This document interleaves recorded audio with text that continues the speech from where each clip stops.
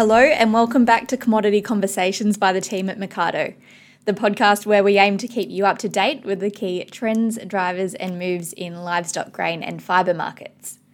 I'm Olivia Agar and joined today by Mercado's Managing Director Robert Herman for a bit of a chat about what's been happening across the four key markets, covering the big stories for the week, which are the Northern Hemisphere cropping conditions and the volatility that's causing in global grain markets, a week of unseasonably big supply in livestock, and more improvements in the fine wool premium.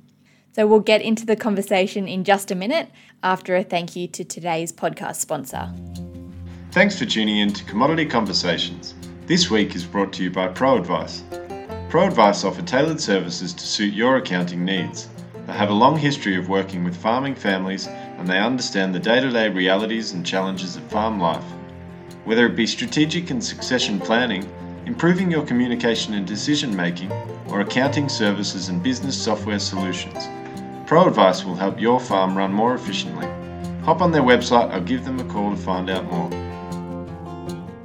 Thanks for joining me on this Friday afternoon, Rob, for a bit of a wind down and recap on the week in ag markets. We've spent the last few episodes chatting about livestock and wool, but it's the grain market that's just got very interesting very quickly, and our winter crop is barely in the ground now. So why don't we start there for this week? What's been happening overseas? Well, I think Nick Booth made some really good observations, Liv, in our Mercado's article today that we've just published, and he was talking about how at certain times of the year, the grain market really starts to focus on weather, and it's still a long way off for harvest, as you pointed out, but it's not so much the weather in Australia that's the focus at the moment, it's the weather in the Northern Hemisphere. And when wheat comes out of its dormancy, when the row crops are sown, and again in August, September, the critical pollination periods. And so this all starts to get the grain traders and the speculators in the markets excited. Nick calls it the weather market, but it's something that we would expect the Australian producers would be across, because this sort of activity, which can throw the markets around, also throws up good opportunities for farmers here in Australia to get some of their hedging done. So, things that are happening in the Northern Hemisphere are driving the markets, they're driving the forward markets, and we would think that that's going to pose some real opportunities for what's going on for our growers here. So what are some of the key weather movements that have been happening and are driving the market at the moment? Well, we've got weather's a great thing. It's either raining or it's not, as far as crops are concerned. There is one other factor though in the US that's playing in, and that's the late winter freeze. So it's got very cold again, and a little bit of the corn's been planted, but not much. Nick points out, though, this is unlikely to be too much of a hindrance on the crop because, there's still plenty of time to go. The corn needs the temperature to be at a minimum of about 10 degrees Celsius or 50 degrees Fahrenheit, as the US croppers would look at. So there's about 8% planted, about on par with expectations, but there'll probably be a bit of a hold up now. Of course, if you go down to South America, where a lot of corn and beans are growing, they're very interested in the rain at the moment because their crops are up and going. Some areas are receiving rain, some not receiving rain. So all that plays into keeping the market guessing, and speculators love that, and it's rocking the market around. Since April, we've already seen corn prices up 17% and wheat up 15%. And that's not because of stocks and demand or usage have changed so much. It's more about this weather market and the speculation that drives those sort of things, Liv. Yeah, and I think it's not just the row crops that are being affected at the moment, but there's some unusual trade movements happening in canola as well due to dryness in Canada. Have you got any insight into that? Yeah, you've alerted me to a really good point that Nick made, and this would be surprising. We know Canada is a massive producer and exporter of canola. And we watch them carefully because what happens there is going to impact on our prices. But just to give you an idea how tight the stocks are and how scarce stocks are, this week there was news released that Canada had bought a cargo of Ukrainian canola for prompt delivery. So here we are, one of the biggest producers of canola, now importing canola in to meet their domestic consumption. So that sort of helps explain a little bit why we've seen these really strong canola prices. And it probably also tells us that we're likely to see these prices stay quite strong for a period to come. That's really good news for our Australian producers, because much of the canola is already planted, or a lot of it's planted, and it's been planted into really good conditions in a lot of areas. I know there'll be some farmers will say they're not quite as much moisture as they like, but generally speaking, it's gone into good conditions. And if we get, germinating rains now, which is coming through over the top of these very good prices, it's going to be another good year for great oilseed producers in Australia. And of course, that's great news for our farmers.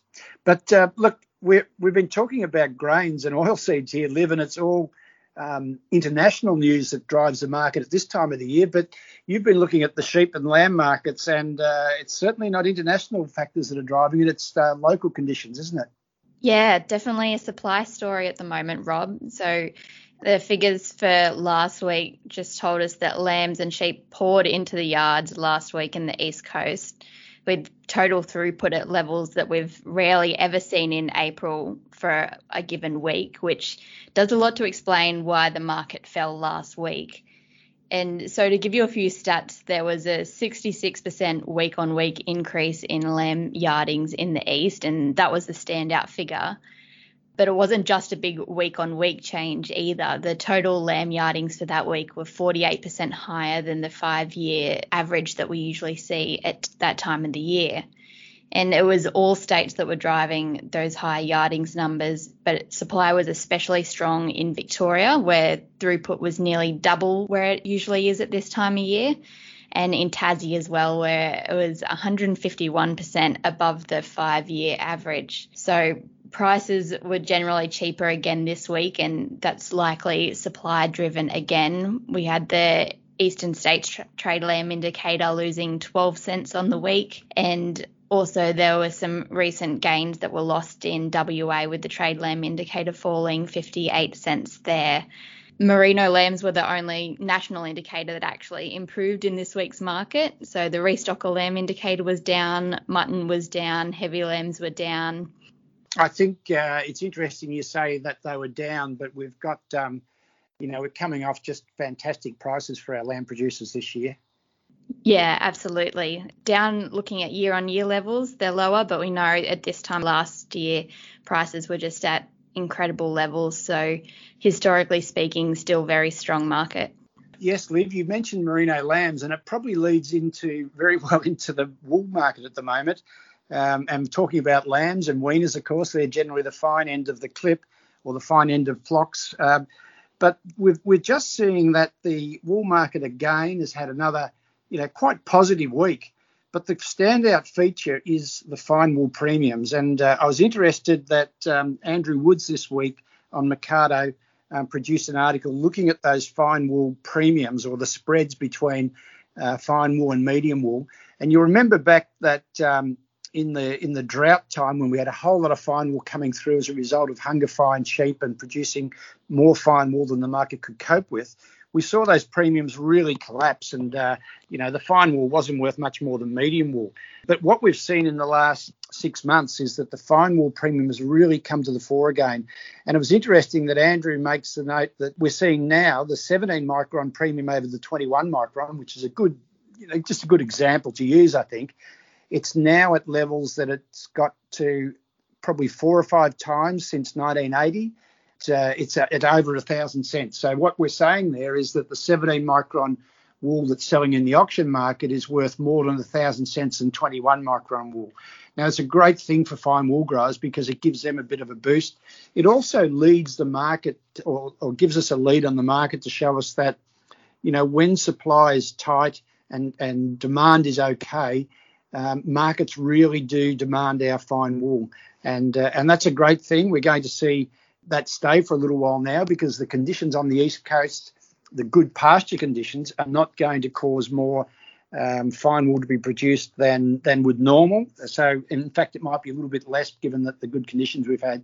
But the other point that Andrew makes is that these sort of premiums, they stay around these big premiums at maximum levels, stay around for 1 or 2 quarters. So it's going to mean that fine wool producers are going to get a chance to sell their wool at these sort of premiums.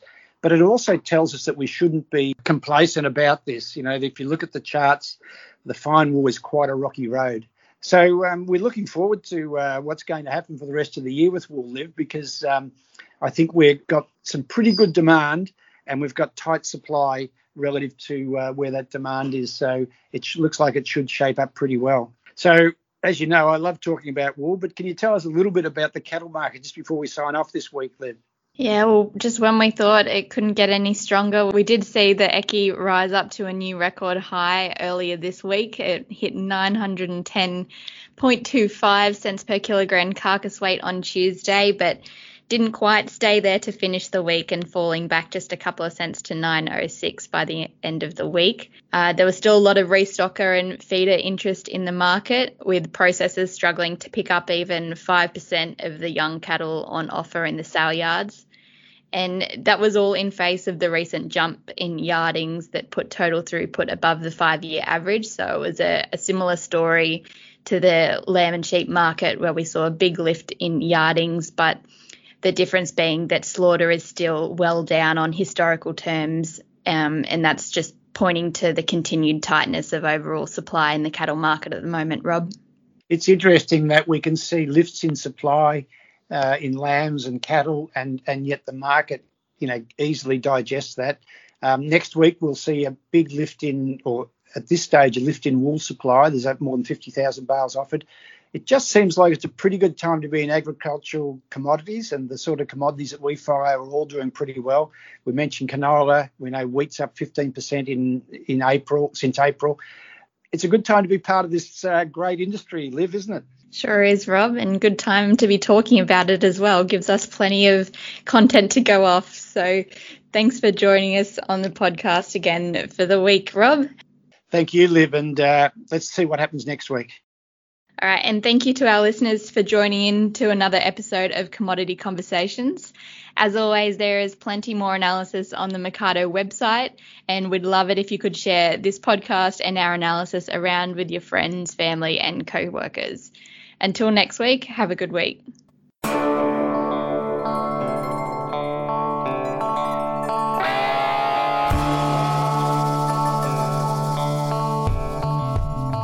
Thanks for tuning in to Commodity Conversations, audio production by David Myers.